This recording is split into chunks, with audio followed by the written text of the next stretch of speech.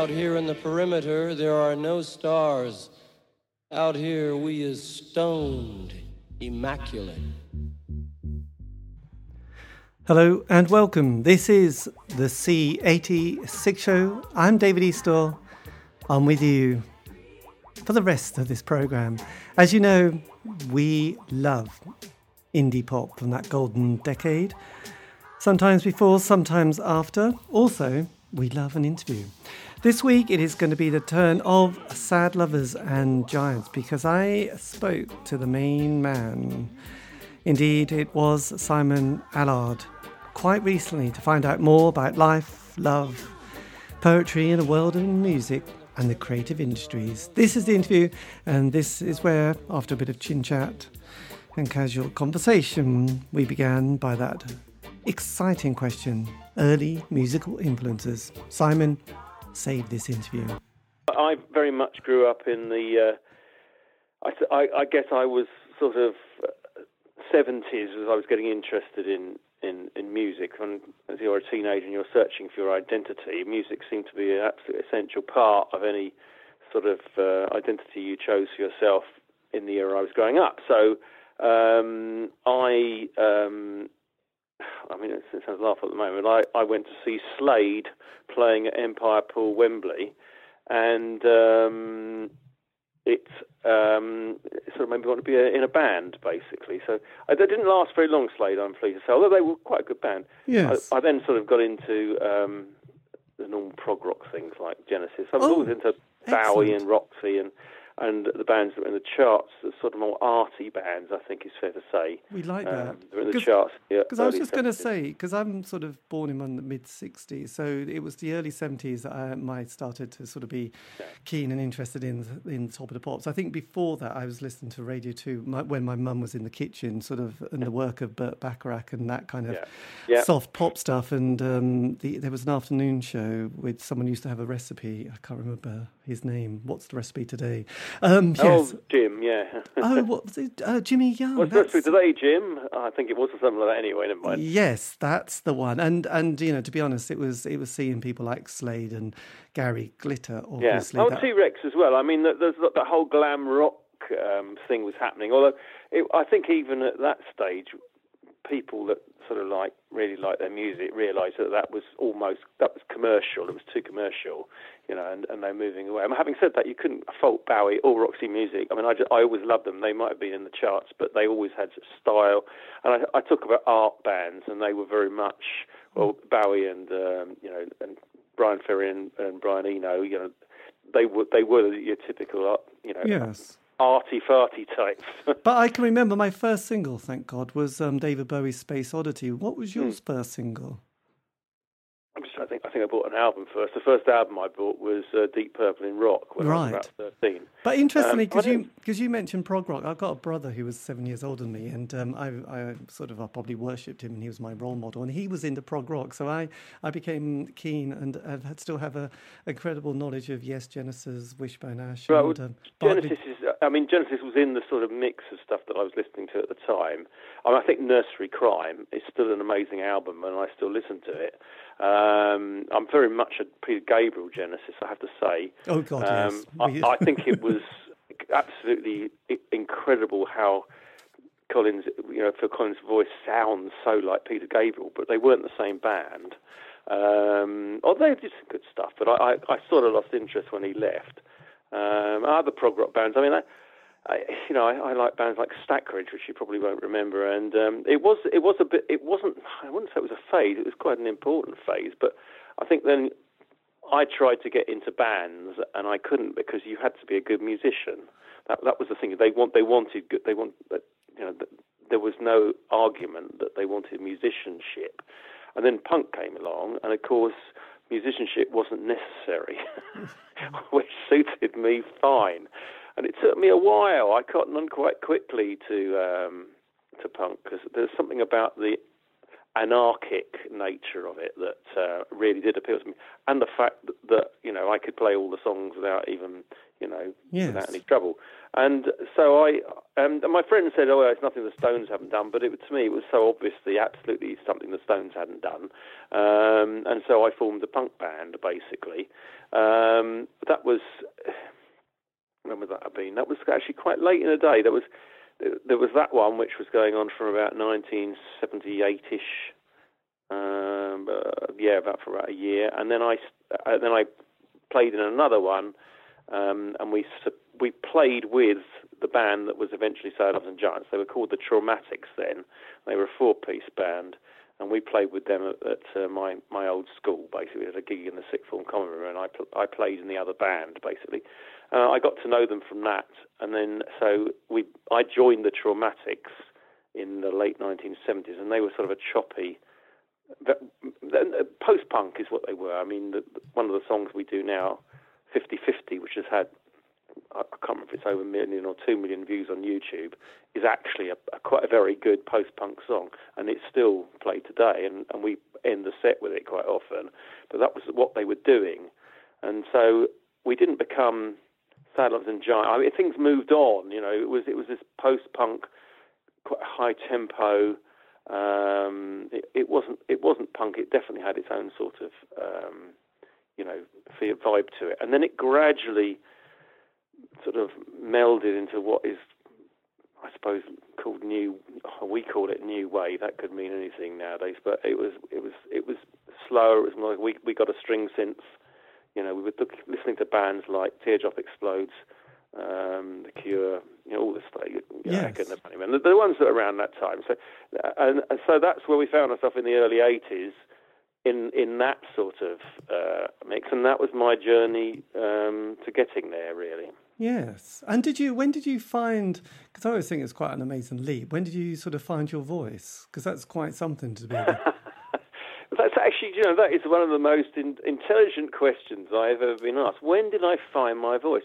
People always assume if you're in a band, especially if you're a band that's fairly well known, that you've been singing all the time, And I have to say, I didn't think of myself as a singer. I tried singing like, Free and bands like that, and Eric Clapton, and I realised very early on that my voice wasn't like that, so I just gave up singing. I'd sung in the choir at school, so in an angelic choir boy sense, I knew I could sing, and I had a good ear. And I started doing backing vocals with one of the punk bands I was in before the Traumatics. I was doing backing vocals. Didn't really think anything. I wanted to be a guitarist, really. And then the Traumatics were looking for a singer. Why don't you come along? And I actually heard this song 50/50. They'd done a demo of it, and I thought, well, I can't. They'll either like me or they won't. And so let's give it a go. So I went along, and actually they thought my voice was fine. And from that point on, I was a vocalist, which was absolutely weird because I was the front man, and that's more than being guitarist. Yes, that's that one up, So, but I got to say that is, I didn't feel very confident about my singing, and a lot of my lyrical style was based around trying to not feeling confident about the lyrics I was writing and making them, decoding them and making them so that they were more interesting in somehow. It's not psychedelic. It was just me not being confident in my lyrics. And I have to say, the progress as a singer it took a huge step forward in the last sort of 15 years when I started singing in choirs. I actually decided I wanted to improve my singing. And I have now sung in classical choirs, and I've done all the major, the Mozart Requiem, Bach B minor Mass, any major choral work you can name, I have sung. And in the last 5 years, my voice from doing that has really, really improved. I actually sing now, Right. I don't need 4 pints to get up on stage and do a sort of rendition of a drunken singer. I can actually sing properly. That is a long journey, actually. I found my voice my full voice very recently. Yes, well, that's quite interesting because obviously I always think that must be quite a terrifying thing to do, and let alone because I can remember being at school and the sort of the humiliation of like, right, just stand at the back, you can't sing, and it's like, oh Christ, that's me, that's me for the rest of my life. I'm just going to be sort of like traumatized by that experience. So being able to sort of find the voice and stand there and entertain the punter is quite something because the other thing that I've noticed with bands, especially from that period, is that most have about a 5-year narrative, and the early 80s was quite interesting because there was a lot of unemployment, so a lot of people were sort of signing on. Job seekers allowance, the enterprise allowance was a really big thing that a lot of people were able to do, and then have a year kind of being self-employed as whatever, but a musician or poet, and that kind of gave a lot of people the opportunity just to focus on music as well as doing all the usual things. True. And then also gave them something to write about. Absolutely, material was just there, wasn't it? And then getting a single played on John Peel was often the thing that gave them that John Peel session, which again is suddenly, because there was the gatekeepers that we had back in those days, like the NME, Melody Maker, the John Peel show. A mention in one of those publications or play suddenly meant that someone might phone the member of the band and say, "Do you want to come to the Arts Centre on a Tuesday night in a month's time and play?" And people would go, "Yes, I will be there. Don't worry, mate. Just I'll from the phone box with 2p pieces in your pocket." So did because you got the John Peel session, didn't you, in 81? So that must have felt like some sort of blessing from the Pope. Well, it was. I think that's absolutely right. Everything seemed to be going well with this band. We did a first single. I mean, it was the DIY single era, so we had to do a single. We realised that, and we all chipped in 50 quid, and we did the first one, and we stuck the sleeves together ourselves. And the original guitarist, Tristan Garrell Funk, he designed it all, and that got played on John Peel. So, immediately we were getting airplay, and a lot of bands were struggling to get airplay, and we were getting airplay. But we were only really playing, sort of Watford gigs at the time. I think 1 or 2 gigs in London. And then we did the second single, which was paid for by somebody who wanted to manage us and basically sell us to Warner Brothers with a major deal. And we kind of didn't fancy that. We wanted to keep control, so we sort of pulled out. But we still got the recordings, which we bought off her, and we released the second single. But we borrowed the money off the bank to do that. And luckily, the John Peel session came along and enabled us to pay the loan off. Otherwise, we wouldn't have been able to pay it. But and that got us, and then he played that as well. You see, so and at that point, very shortly afterwards, we were off the John Peel session. So I think he'd heard the music. His producer had heard the second single, and his producer was pushing for it. We never met John Peel, I have to say, although when he died, his record collection has been catalogued. You can go online and look at it. Every single record he's got, you can pull it out virtually on YouTube, and you can see what his sleeve notes were. And our second album is in there, and he's noted on it which 2 tracks he liked best, which was, I think, I think one was it On Another Day and In Flux were his 2 favourites, Atlas and Giant Song. So he was aware of us. And you talk about gatekeepers. I think that is hugely, hugely important compared to the music scene today. I have to say the gatekeepers, the major music papers, were very, very slow to pick up on us because we came from Watford and we didn't come from Liverpool or Manchester. I mean, I think that, you could say we were limp and derivative, which is what they said about us, but actually we've always had a slightly different, vibe. We sound slightly different. And so we felt very hard done by it. The gatekeepers didn't do as well, apart from John Peel. Yes. And without John Peel, we wouldn't have got all the gigs we got, and and eventually led to playing abroad, where we found a much more appreciative audience. Yes, well, absolutely. Because up to that, I realise that this is the problem a lot of people have now, and I suppose this is what happens when you don't get that kind of play on some sort of national radio or publication. We've got a chance now. There's too much background noise. Everybody's releasing stuff, and, yes, this is home true. Releasing and stuff, and it just doesn't. there aren't any gatekeepers as far as I can work out, and so you have to get heard above the background, the white noise of everybody else. I just don't know. I mean, we're lucky, how other bands do it. I don't know nowadays. Well, I guess having done, I sort of realised that a lot of bands, I've got another theory. They've got 30 years seems to be a passing of time where a lot of the stuff that happened back in the 80s that slightly got sort of not ignored, but just put in the loft and forgotten.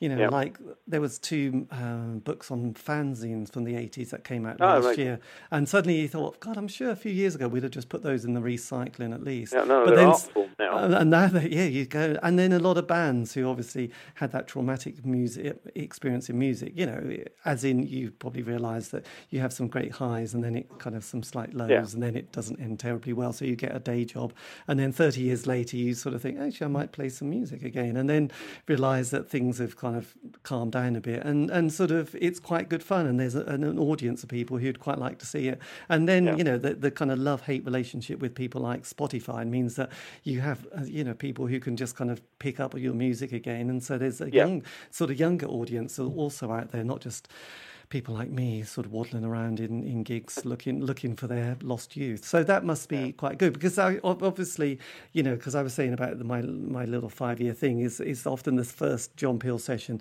and that first album is things are going good. It's often the second album, and if any band's ever done America, they come back slightly traumatized and think let's pretend that never happened and break up. So it didn't quite go like that. That was David, isn't it? Yes. I think my son very perceptively said, if you'd have made it in the 80s, you wouldn't still be going, because you'd have actually done it all. But we were always trying to make it right, up until the early 90s. We were wanting to for 10, nearly 15 years, we wanted to make it, whatever that means, and it wasn't really happening in any major sense. So I do agree with you about this sort of thing. Interesting, a little anecdote on Spotify. I use Spotify, and I put in loads of bands I want to listen to, and it came up with a suggested playlist, and Sad Lovers and Giants was suggested to me, which I thought was quite amusing. So it kind of works. But I mean, I hear what you're saying, and I'm not entirely. I think we benefited from the internet era. I mean, we split up in the early 90s. A lot to do with it. We just got tired. We've been hacking around Europe, and our record company went into liquidation, so we hadn't got a record company anymore. And I think we just got jaded, frankly. So we stopped from 92. I don't think we played again till the early 2005 or something. I mean, we recorded an album in the meantime, but it was not. We weren't a going concern. But it was the internet age that made us. When we picked up again, we started looking at it again, in the late 90s, early 2000s. We were quite amazed. We'd made more progress in terms of profile in those 10 years. We hadn't been doing anything than we had in the previous 15. So I think the internet really helped us. People found us, by diversity, instead of having to play to a crowd of 50 people up in Huddersfield and then do the same the next weekend in Manchester. Immediately you got a whole world who's your audience on the internet. Yes. That's the secret of our success, frankly. I know. But then, because obviously the early 80s was quite an interesting time, because it was it's a strange term, isn't it? Post-punk, but there were certain bands before, because I think I put indie down between the years of 83 to 87 in a slightly simplistic way, but that's the years of the Smiths, and there was definitely a thing going on there with, you'd had Orange Juice, but then you had all those other bands like the Smiths and the Go-Betweens and the June Brides came along, and it was like the party's happening. Then 87, the drugs changed to ecstasy, and everyone had got bored, and the music papers were looking for something else, and it's like, hey, we've got raves, and we've got the Stone Roses and the Happy Mondays, and the Soup Dragons have kind of got a good sound, and suddenly everyone was kind of dancing off their face. And then that kind of, because quite a few people like the Primitives, I always ask them why they stopped, and it's like, well, actually no one was interested. And the same with the Mighty Lemon Drops. Again, it was like, well, we couldn't even get mentioned in a music paper anymore. And not only that, the fans had also had sort of gone into I don't know, I suppose adulthood, hadn't they? You know, you get relationships and get a home, and suddenly you can't sort of worry about the latest Mighty Lemon Drops album, which is a shame because it was probably by the sixth album you probably thought, I just need the best of now, don't we? So did you? No, it is true, and I think you do have to somehow find a new audience. I think your old audience are always there. I mean, I think. If you there's the whole 80s revival thing. I mean, I thought it was mad when I first we first heard about it. It's just got bigger and bigger and bigger, and I don't think it's going away. I don't think it's. I think there's something there's artistic merit in the 80s. There's something about it. People are quite discerning. Anyway, so I took you off your point. What was your point? What was my so about 83, you'd done a huge amount. You'd done 2 albums, done lots of touring, and the John Peel session. And then and then your music, was it the label that you had problems with? No, that was the first time. We split that time because we really, really were going for it at that time. We were playing. We did in 1 year, considering we all worked by one of us. One of us looked after the records, the keyboard player, and he didn't work. The rest of us all had day jobs. And in that 1 year after the first album came out, which was March '82, I think, in that one following year, we did a gig, a weekend in the UK, driving all around, so as well as working, and recorded a second album. So we were absolutely knackered, frankly. Yes. I mean, it's difficult to just say, well, why didn't you give up your day job? Well, I think that's a good question. It never got to the stage where we felt anyone was remotely interested in us except John Peel. And it was just faith in ourselves that kept us going and kept us, staggering on. Then we did the second album. We got our first gigs in Holland. We played, we did a session for Radio Hilversum in Holland, which is a bit like the John Peel thing, and that got us a lot more exposure in Europe. So we did these 3 gigs in Holland. Then we came back, finished the second album, and then in the summer we toured Holland and Germany, which was, I can't remember, it was about sort of 8 or 9 gigs, I think. And then again, we got to the end of it. We were completely knackered. Nobody was interested. We got some shitty little reviews from would-be journalists in Melody Maker and stuff like that, saying, oh, they've listened to the Banshees, they've listened to the Cure, they've thrown away the good bits and used the rest. Great, it trips off the tongue, ha, ha, ha. But, for us, I mean, it wasn't entirely true either, but I can see what he's getting at. But you see, then these gatekeepers then become, the gate is shut, Yes. So for us, it just didn't, it wasn't happening. So we did get offered a TV slot on used to be the Oxford Road show, I think it was. Oh yes, that's a classic. Television. We got a single off the second album played on was it daytime Radio 1 daytime. So but we just split up, so we weren't about to reform. Yes. And I then sort of went into family mode. I decided, okay, to my wife, right, we'll start the family now. So we rapidly started a family. And then about a year later, I suddenly woke up and missed the band. So meanwhile, our guitarist had gone off and formed a band called Snakecore, which is actually very good, and had a lot of success subsequently. And I recruited, the drummer and I and the bass player, we were still sort of jamming around, writing stuff and meeting up for a pint. And then we decided to put an advert in Melody Maker for a guitarist, and we got Tony McGuinness, who is our current guitarist. This was mid-'80s.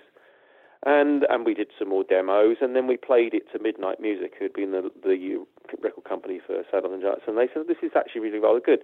We'd like to sign you, but we're only going to sign you if you call yourself Sad Lovers and Giants, basically, because there'd been a lot of interest in the band, sort of building, percolating. And so that's what we did. So that was the Mirror Test album, was the third album. I think that came about 1986 or 7. And then we did another album after that, Headland. And then a spin-off of that one was Treehouse Poetry, which was in the same sessions. And that took us to the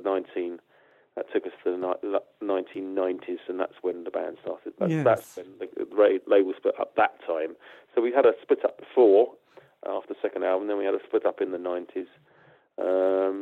So with because Midnight Music, I think there was the label that, there was a lot of indie bands on there, but there was Blythe Power, I think, was on Midnight Music. Oh, I love Blythe Power. I know. Oh, my word, amazing band. The singer is the drummer. Yes. It just got this real folk sort of ethic. Better to bat than to bowl is one of their tracks.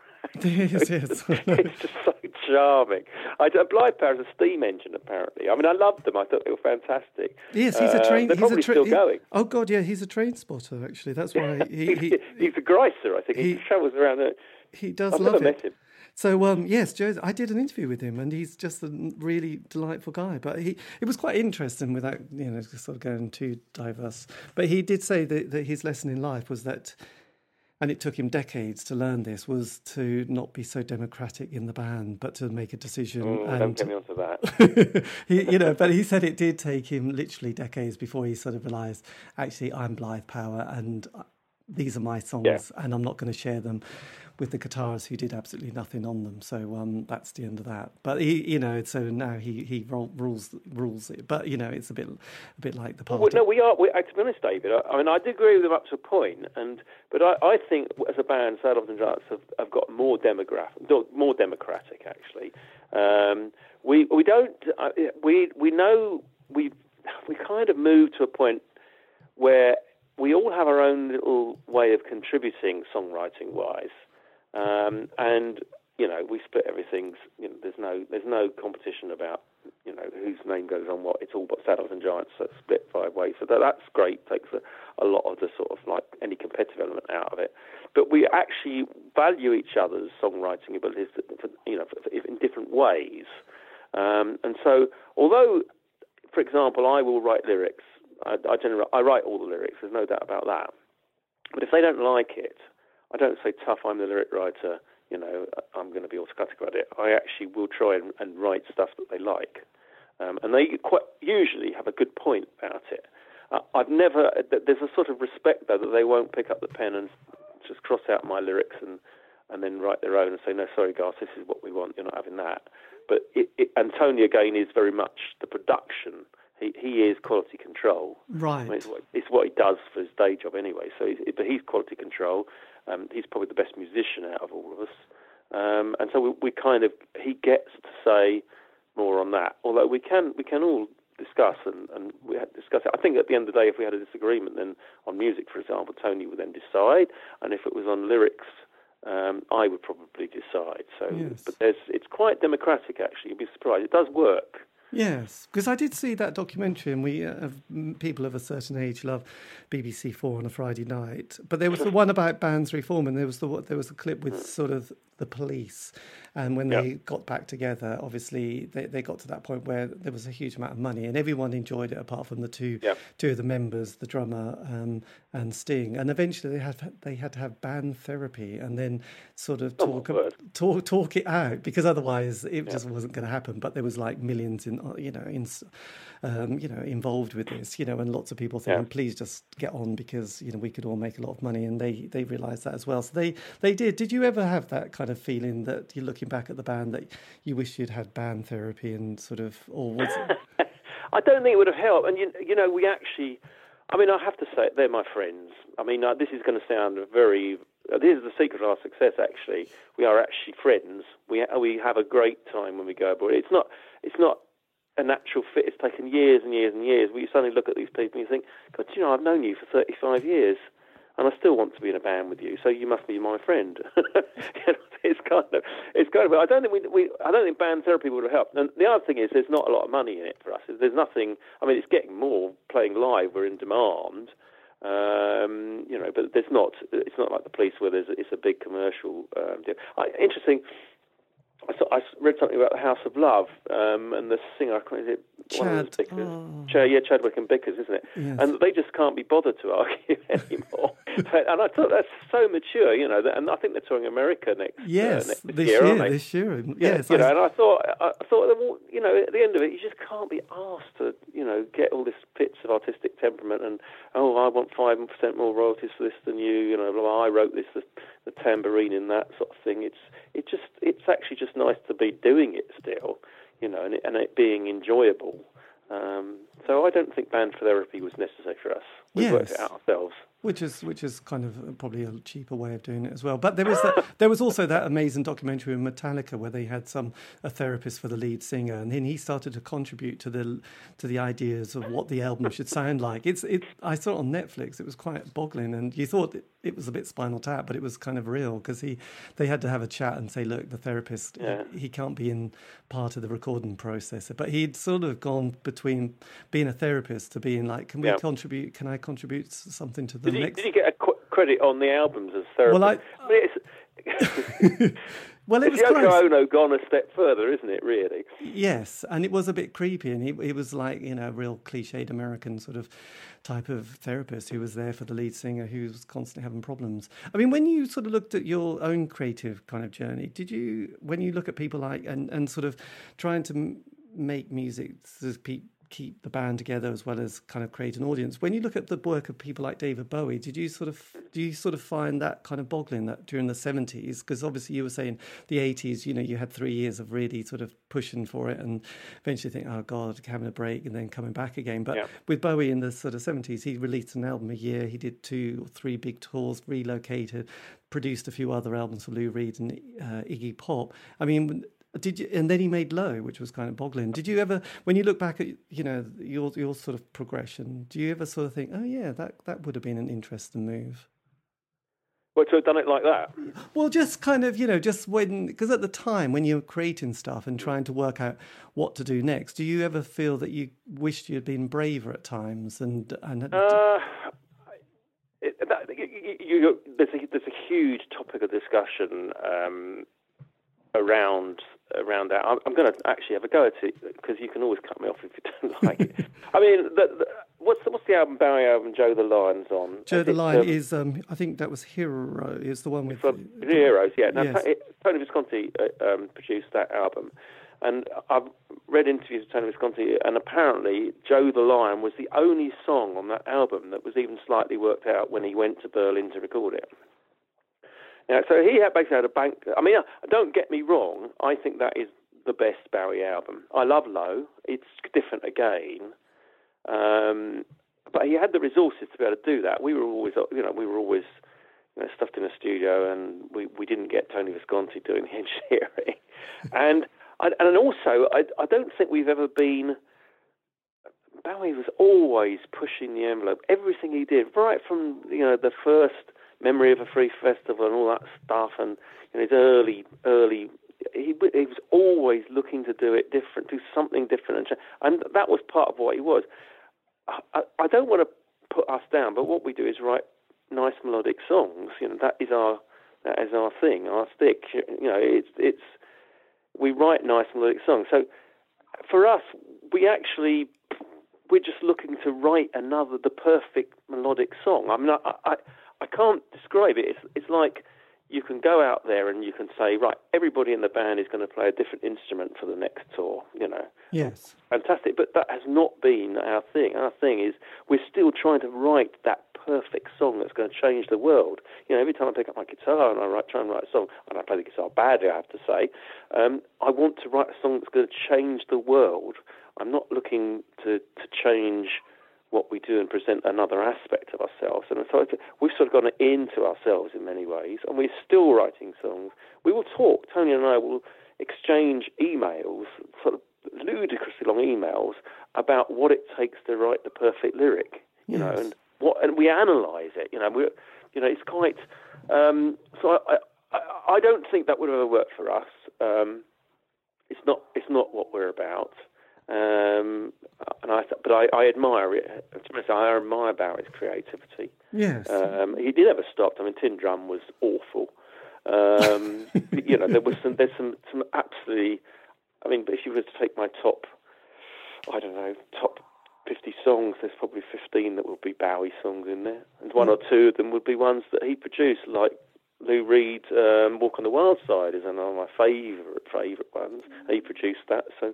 Yeah, I mean, amazing man, but not Silence and Giants. No, But yeah, so I suppose it was quite interesting because having, that sort of the first love with, being Bowie with Space Oddity, and then but getting Changes One, which was the album, sort of then going back and looking at his career, realising the stuff he did in the 60s was pretty dreadful, the 70s amazing, 80s. And it was interesting that the people who had done something before the 80s, like, Bowie, I don't know, just like, is it Robert Plant? I mean, I hate to say Rod Stewart in there, but I know they got, rather than sort of being on the zeitgeist, they were following the scene, and their 80s work is like, God, it sounds awful, and I think most of them would say, can we just skip the 80s and because we all got lost there. So it's interesting, bands who were there at the time, like the Smiths and the Echo and the Bunnymen and yourselves, you were able to, you were there on the zeitgeist of what you were doing, rather than, shit, what do we do now and what do people want? So you had that Trevor Horn production sound, I suppose, that a lot of those people decided to buy into, which was kind of an odd move, because in a way it's like suddenly they're following something and trying to work out. And then, and obviously I think with Bowie, the Tin Machine was his kind of way of just saying, I just need to, I don't know. Yeah, Tin Machine was not Tin Drum, that was Japan, wasn't it? Yes, that's right, the Tin Machine. And then, eventually he kind of worked that out and sort of got it. And I just wondered, with yourself, you've stuck really with music all your life. So in a way, and you were saying at the beginning, you were sort of been in a choir for the last 15 years ago, and you started to find your voice. So obviously you haven't sort of sat back and just said, we're just going to play down the pub in front of 15 people. And I couldn't do it. and just play the greatest hits from that first couple of albums. It's like, so you have actually continued to work your creative process, haven't you? Yes, we've kept true to our creative process. This is. I mean, the thing. A lot of bands that reform. We talked about bands that reform from the 80s, and they become a tribute band act to themselves. That's what they're about. I'm not going to name bands because they'd probably shoot me for saying. But they become a tribute band for themselves. They're not writing any decent new material. And yes, some of them have had more success than us, and so you can understand if an audience are going to turn up to see them, that that noise in the background is my terrier who's trying to get a bit of old sandwich out of the bin under my desk. So you can understand why they would do it, but for us it would never work unless we're writing new material, and that new material has to meet the Sad Loves and Giants. It has to be Sad Loves and Giants material, and good Sad Loves and Giants material. It's not acceptable for us to just not write stuff, or to come up with, or just to put ourselves down as stuff. If we're putting it out, we think it's good, and that is what it's about. Yes, and as you've sort of, and actually Robert Lloyd from the Nightingales is one of those characters who've constantly tried to do new stuff, and is always seems to be constantly on tour actually as well, which is quite amazing. So with your audience, and you've been playing live quite a bit in the last year, have you found that you've got kind of like, wow, that's quite a different younger members, and sort of also I just was wondering. It varies from country to country. Greece, we've got a big fan base in Greece. We played in Athens earlier last year, and it was two nights in the same club. The first night there were only about he says, having played to 8 people at Huddersfield Polytechnic in 1983, there were only 450 people on the first night. The next night there was another 700, and they couldn't get into the club. And I looked at them, and I couldn't see one single anoraked man in the entire audience. The demographic was very much mid-20s, female, student type. I mean, I'm making a bit of that's not exactly focus group stuff, but I actually... so there's a new audience from somewhere. I don't know where. I talk about the older anoraked man. I mean, I have no...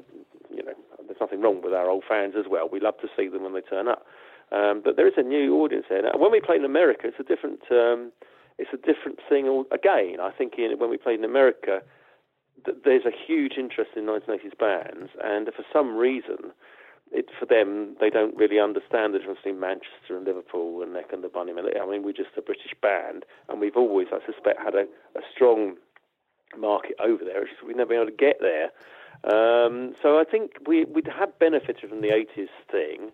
There's no doubt about it. And I just think if it was just the same people turning up that turned up in...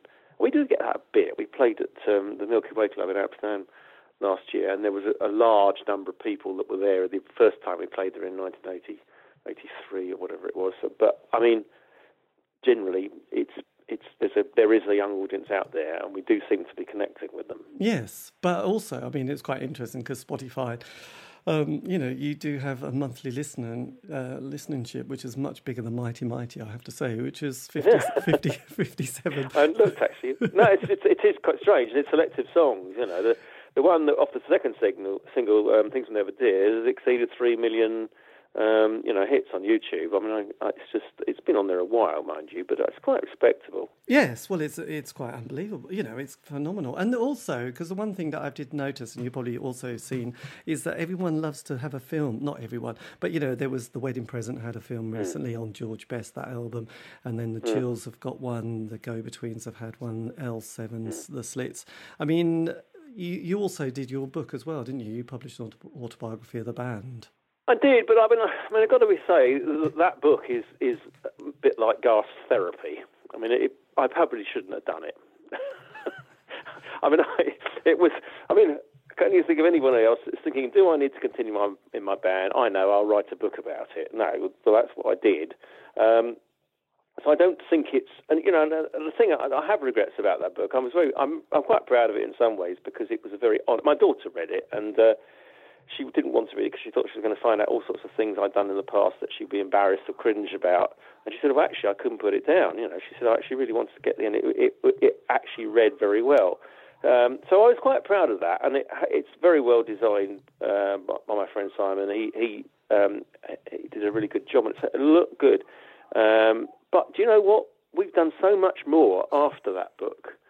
We were touring around. We did South by Southwest. We've done some bigger gigs. We're going back to America this coming autumn to play in a festival in Oakland, and then we're playing in LA again day after that, and doing another radio session for Michael Stock, the legendary part-time punks DJ in Los Angeles. So, I actually think it's just not the full story anymore. So I'm not going to reprint it. I think what we need to do is do another one for the whole band, an official one with the same sort of pictures and stuff in it. Because I don't think I'm the same person, or the sort of slightly in a dilemma, should I continue, should I not, sort of thing, that I was when I wrote the book. Yes. I think it's nice to have. I think it's got some great pictures in there, because I went around all the band and raided their photograph albums and stuff, but it's not the complete story. So when you did it, were you sort of feeling like you were signing off, so to speak, sort of existential angst of thinking, I just want to sign it, put it down, and then I don't know, whatever.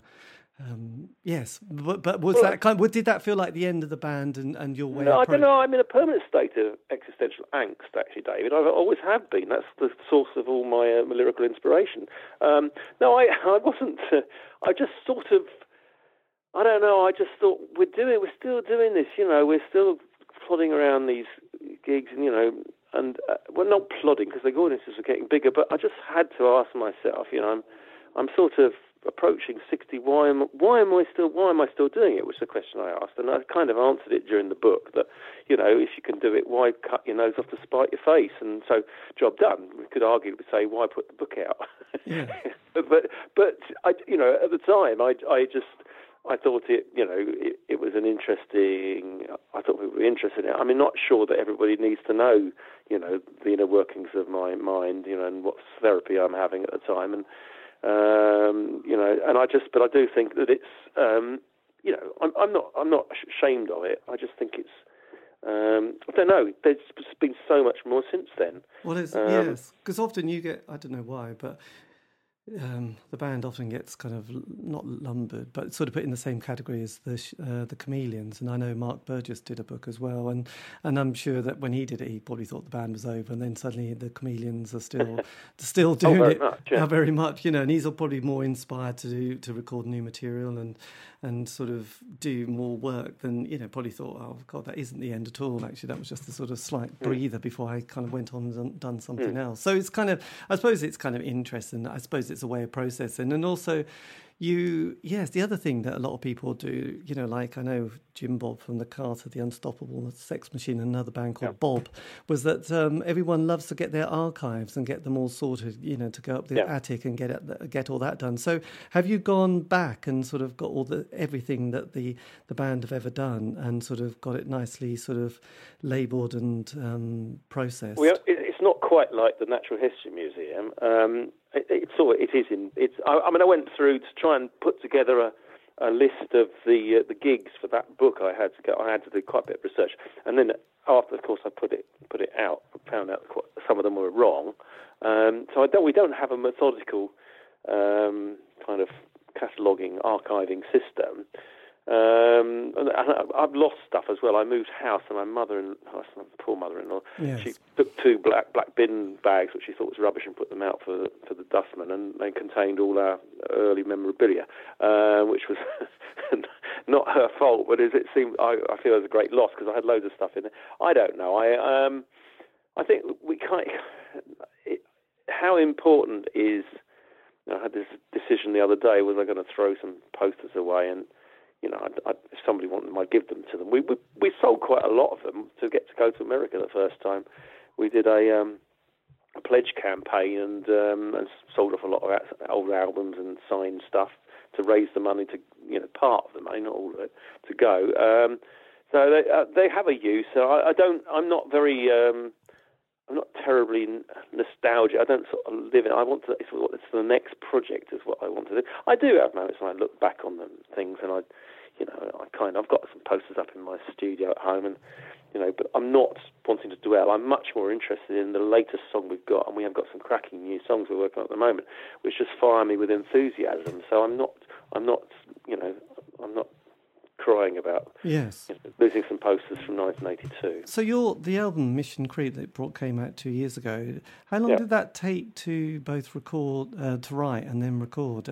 Was that because there was quite a huge gap between that and your previous album? So I just wondered if that was something that it kind of grew organically, or whether you thought, no, we're going to put an album out next year. Well, let's get working. We sort of reformed in 2010. We got Will, our current keyboard player, so we actually became 5 permanent members without using session musicians in 2010. And as soon as we started rehearsing as a full band, we just write more stuff. So we were producing new albums, new songs rather, and new songs, and we do demos. We've all got home studios, so we can knock up a demo, and these things were kicking around, and we were playing them live. So we had a sort of filtering system. When we were playing them live, see how they go down. So there was new stuff we were playing all the time from 2010. But it really, the problem is, actually producing an album. You want it. You could pay a lot of money going to the studio and have somebody do it for you. We didn't really want to do that because you never get what you want. We'd much rather do it ourselves, essentially. And it is difficult. So I think we got to the point where we got enough songs for the album. We needed to put it out. Now, as you know, Tony McGuinness he's a professional record producer. It's not quite as cut and dry as Tony's in the band. We use his studio. It doesn't work like that. But he effectively produced the album. We all contributed to the production, but he effectively works it out. How there's things about the other. I don't want to give too much away, but what I would say is the recordings in the 1980s have a charm, but they're not of the quality of the recordings you get. What is expected of a commercial recording release, in the current era. And we have absolutely no interest in producing something that is of the recording quality of the 1980s. So we had a double thing here. We had to actually produce a convincing album that Sound of the Giants fans will say, "Oh yeah, that's Sound of the Giants." But we also had to do it to 2017 or whatever it was production standards. So we actually took a lot of time about this. We did involve a professional record producer to get an idea on 3 songs that what would work, and then we worked out how to do it ourselves. And all of it is ourselves. It's on our Voigtkamp label is basically Tony's label, and the artwork is done by an ex-member of the band, and we've self-released it effectively. Yes. So it wasn't. There were some technical details. Now, what I would say about that is, having done it once, it's going to be a lot quicker to get the next one out. Excellent. Actually, Simon, could I just quickly... I just need to open the door, but I'll be back in literally a second. No problem.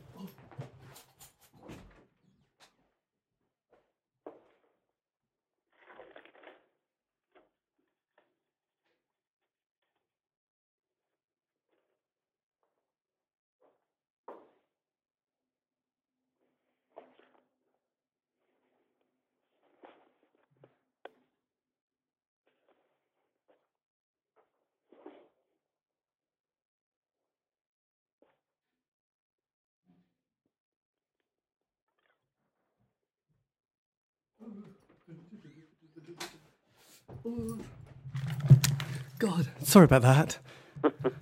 One of those things. Yeah, so you were saying, yes, the next album. So that was the production. And then did you say so you've got kind of a mission, not the mission, but yes, you've got the next album sort of kind of lined up. It's half, we've written, it's come on in leaps and bounds actually in the last 6 months. We've actually got half of it already. We've got other, say, not in final recorded version, but we've got some very solid, well, not just our bedroom demos, but actually decent quality demos, which are sounding very good already. And we will start playing them. Our next, we've got a break now because we've got band members with other commitments. And September we go over to America again, and we will be playing some of the new stuff there. I mean, I don't think the album will be out by then because we just don't do things. I don't know. We take a time over it. It might be. It could be. But it does. There's no sort of, we're going to America, we must have the album out by then. If it's not right, we'll go anyway. You know, and it's not. I don't think we work in a sort of traditional sort of record company, you know, pressured release dates sort of thing. You know, the Mission Creep, we got the album to the point where we knew it was going to happen, and then we decided we'll have some gigs to promote it. So we had a flurry of gigs over the next, 10, 12 months, and then we go into hibernation a bit again, and it kind of works. It works for us. We never get bored with it. You know, it's always something that's interesting. Yes, absolutely. And what would you, I mean, just kind of lastly, what would you say to an 18-year-old self? You know, like that bit of knowledge or wisdom that you think, oh God, that would have been such a good thing if I just had that kind of put in my, someone had just whispered that, what I wouldn't. I'd say just keep doing the same thing you do. Just don't doubt yourself at times as much as you have done. You are the front man. You are a front man. You can sing. You can write stuff. Just do it. Don't have any doubts about it. I'd say to my 18-year-old self, don't start wanting to go down the major label route because it wouldn't work. I thought for many years that's what we should be signed to major labels. And I know that's wrong. We'd never have survived. We have to have the freedom of being able to just make decisions. Sometimes not to commercial deadlines. It doesn't work for us otherwise. We'd have been a nightmare on a major label. Yes. But it works for us the way we do it, and the more we don't do, the more there's always the demand seems to sort of build up for us to do something, I mean, it's a virtuous circle, not necessarily of our own creating. The 1990s when we did nothing, we came back and suddenly found that it was the decade of most growth. We hadn't done anything. It's a bit weird. We must have something, I think. Yes. I do think we've got something, Well, it's amazing how that's developed and sort of grown so much, and you haven't gone down that what is the Shine weekends, those kind of 80s nights, which is kind of I think it's good, but I suppose I don't know. It's a weird one, is it? Because it's kind of the nostalgia circuit, which is always a bit tricky, really. It's kind of both good and bad. Yeah, no, I agree. I think it is good and bad. I will say one thing that you can't, and history is a very strange thing, you can't rewrite it, but we resurrected our third single, Lost in the Moment, not so long ago, and somebody said, it's just like the Smiths. And then we pointed out we actually released it the year before the Smiths, And then there was a little debate going on online. I saw people that saying, yeah, but the thing is, the Smiths have got Morrissey, whereas Johnny Marr, okay, yeah, he could play in Sad Lovers and Giants, but they still haven't got Morrissey. But I think actually we were right in there. Yes, we haven't got Morrissey, we've got Garth. I'm not about to apologise, but I think the point I'm making is that the history has gone down that the Smiths were an amazing band. Yes, Morrissey spoiled it a bit with his racist comments and stuff, but they were an amazing band. But we were doing stuff that was actually in that neck of the woods before Hand in Glove was ever bloody released. I'm quite proud of that fact, frankly. Yes, well, absolutely. No, it's fantastic. And for us fans, I mean, at the time you just kind of breezily go to see these gigs for £2.50p, and then you sort of got the singles and listened to it on John Peel and took it all for granted. And then, then it's as a fan, give it a few decades, and then you start listening to the music again without feeling like you just want to relive your youth, because that would be a weird thought. But thinking, actually, the music is really amazing. There was a lot more, like the depth of it. Like I said, listen to certain bands and certain, Actually, most of them, because actually, I'll be honest, I wasn't really into the goth scene at all, so I kind of ignored all those bands. And then I've slowly listened to them recently without having to sort of feel so kind of, I don't like goth, and thought, actually, they're really good, actually. There's some gems in there, I must admit. There are some gems, but there is sometimes, the fashion of the time. Corpus. But I think the history is actually, we were described as legendary the other day in some review I read, and I thought, that's interesting. We weren't legendary at the time, but obviously if you keep going long enough, then people consider you to be legendary. So I'm not complaining about that. That's probably totally justified as far as I'm concerned. Yes, well, absolutely. And as you said, things haven't worked out that well with the Smiths and their legacy now, but at least with your band, it's looking better every day. And that's absolutely. Thank you, David. I've really enjoyed talking to you. It's nice to, I don't know what, I'd like to know what you include in your final, show, but it's been great fun talking to you, and I've enjoyed, thinking about what I'm going to say, frankly. It's been a good process. So thank you very much, David. Yeah. Send me what actually goes out. I'll be really, really, I really will. interested. Okay, then. Thank you ever so much there. Take care. You too. See you later. Bye. Bye. Bye.